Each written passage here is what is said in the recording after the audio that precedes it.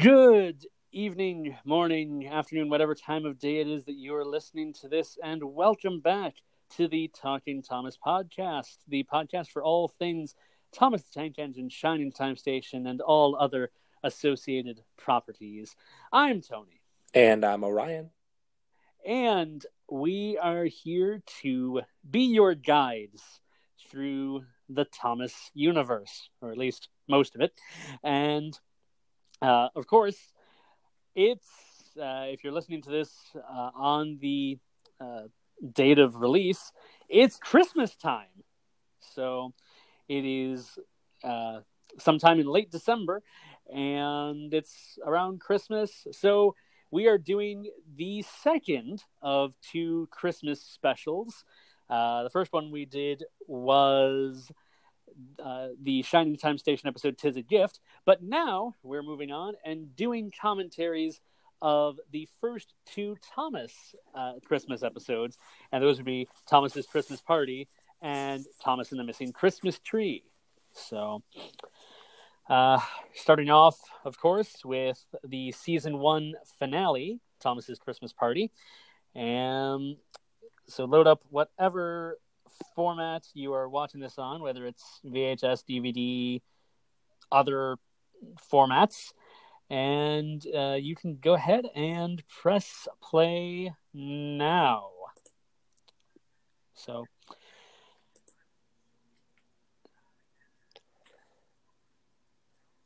technically, of course, this would be the first Christmas episode, but the last episode of season 1.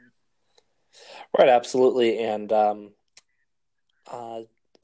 it's I'm not sure if it's one of my favorites necessarily from season one, but I think it's a good episode. Oh yes, I think I like the opening of the episode more than I like the rest of the episode. I like the opening going past Mrs. Kindly's cottage, and I like the music here. And I right. like the in a moment we'll get to the scene at the sheds, and they have the flashback with the landslide, which of course is a reference to the railway series story Mrs. Kindly's Christmas. Yes. But and of course this was a story that was conceived by Brett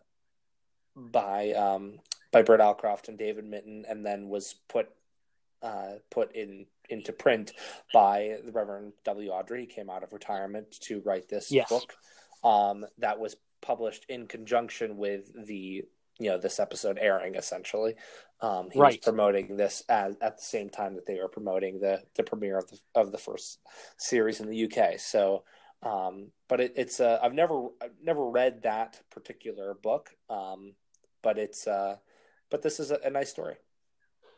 Right, it is. It is the only episode of the show not to have been written specifically as part of the Railway series, even though it is written by the Reverend W. Awdry, and it is written in the format of a Railway series story, kind of, but with a TV series canon. Now, of course, saying that season 1 is based entirely on the Railway series, so there's not really any major changes to continuity in this episode. Right, of course, and something similar would happen with the Thomas Comes to Breakfast version for the second season, which we'll get to, and then of course the Christopher Awdry story of Thomas and the Missing Christmas Tree. So, which we'll talk about in just a few moments. Indeed, but this is a little bit of stock footage there from of the men shoveling from Thomas Terrence in the Snow, or Terrence the Tractor, for U.S. audiences. Yes. I know it's been gone for a good minute or so now. I've always found it really interesting how shiny the engines are in the shed. We never see them that shiny in most of season 1, and maybe it's just the snow reflecting off of the paint, but they look really shiny. All of the engines look really shiny this episode. Yeah, possibly. Yeah, possibly it's the light reflecting off of the snow or something like that. Or, right. But I also, something I really enjoy with the with that shed scene, which of course we're past now. But I love the scene at the shed. I just like I've always liked the angle on Thomas from below looking up at the signal box. Right. That's always been quite nice, and we never really see that angle again. No. From that one, and of course here's Sir Topham Hatt standing on some Legos. Yeah, it is interesting the way that they made that podium out of Lego for him. And then the Christmas tree lights, yes, that are lining the rest of it. I love the little Santa hats on all of the funnels or smokestacks, whatever. Those are very fun. And we're currently listening to the George Carlin narration, which is my preferred narration of this episode. I think this is one of his best. Of series one. It's very enthusiastic narration in this episode. And but it's interesting, if you listen to the George Carlin version, you can hear Ringo Starr's singing underneath his track, which is quite interesting. Yeah. It is. Presumably, George Carlin doesn't really sing it all that much, I would think. But so it does make sense in a way, but it is just funny that for the US release we have the UK narrator singing. Right. But that's Thomas's Christmas party.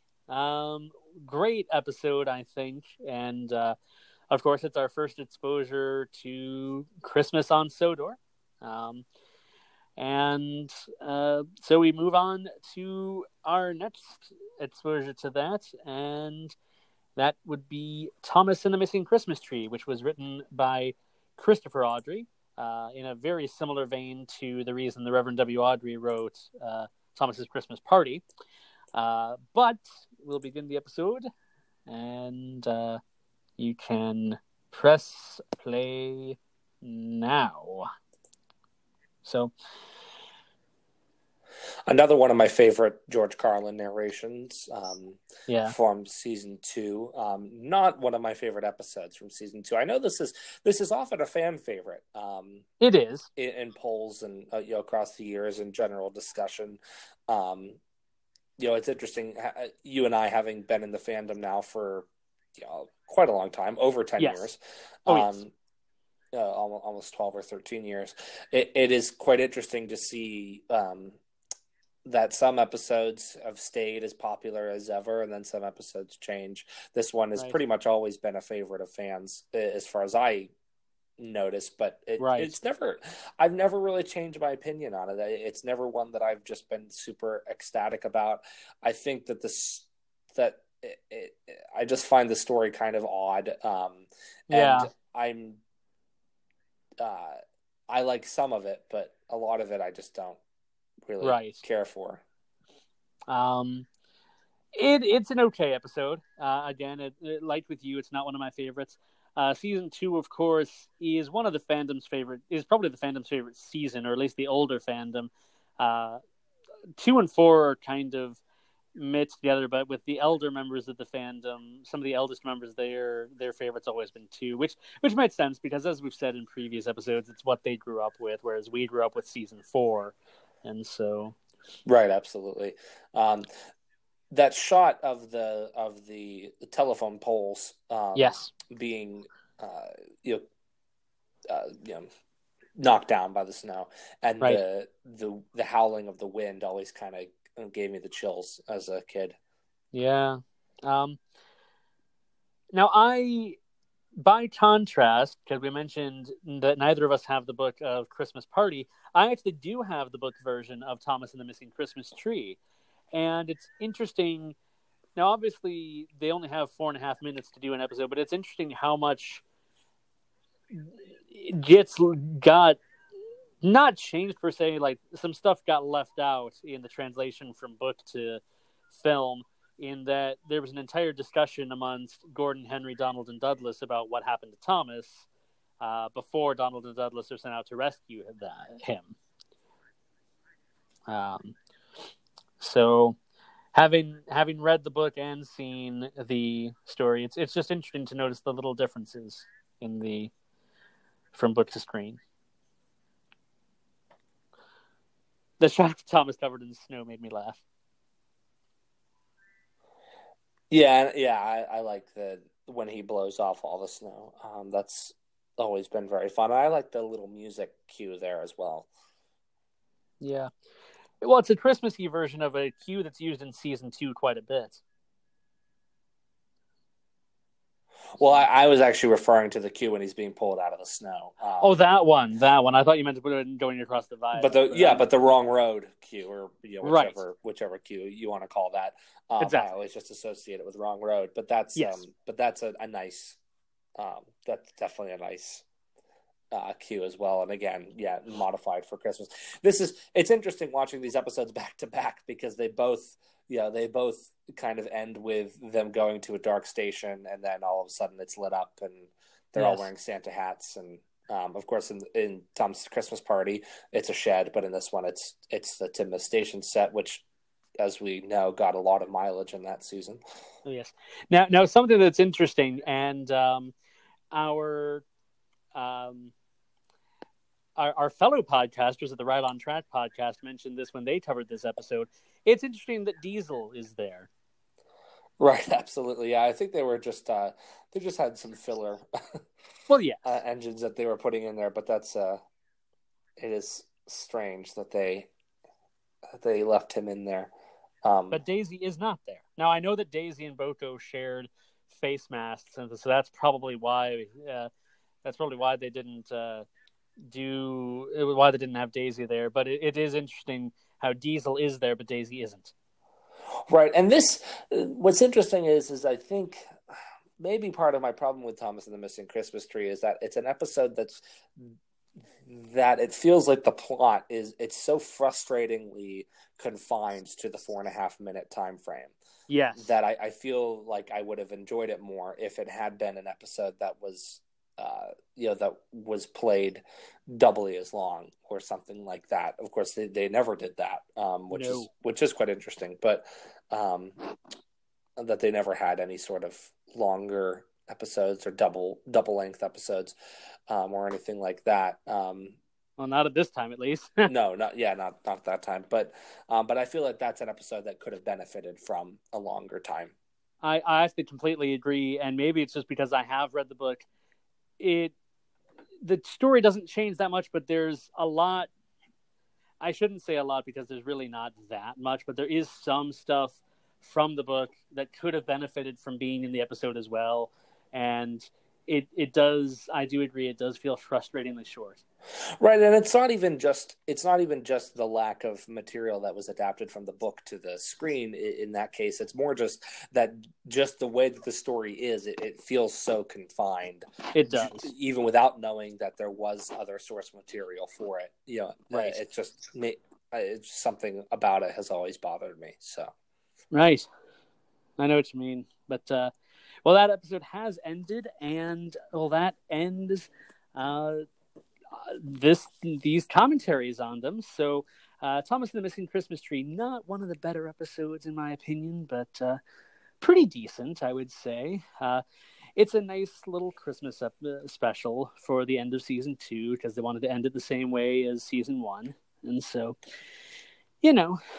but not one of my favorites. But that's okay. So, and as I said, that ends those episodes, and that actually ends Talking Thomas for this year. Going to take a little break over the Christmas holidays and such, and then once 2020 rolls around, we will come back with more wonderful commentaries and some other surprises as well. Absolutely. We will be. We can guarantee you that we will be tackling season 2 of Thomas, and then we might also be tackling some perhaps a sister series of Thomas involving tugboats, perhaps. Yes. We will definitely let you know. Stay tuned. Follow us on Twitter at Talking Thomas 1, on Facebook, Talking Thomas, and then you can also listen to us on Anchor, Spotify, iTunes, Google Podcasts, Apple Podcasts, and really anywhere that that podcast can be found. And I do want to mention, I was going to mention this in the previous episode when we commentaried "'Tis a Gift."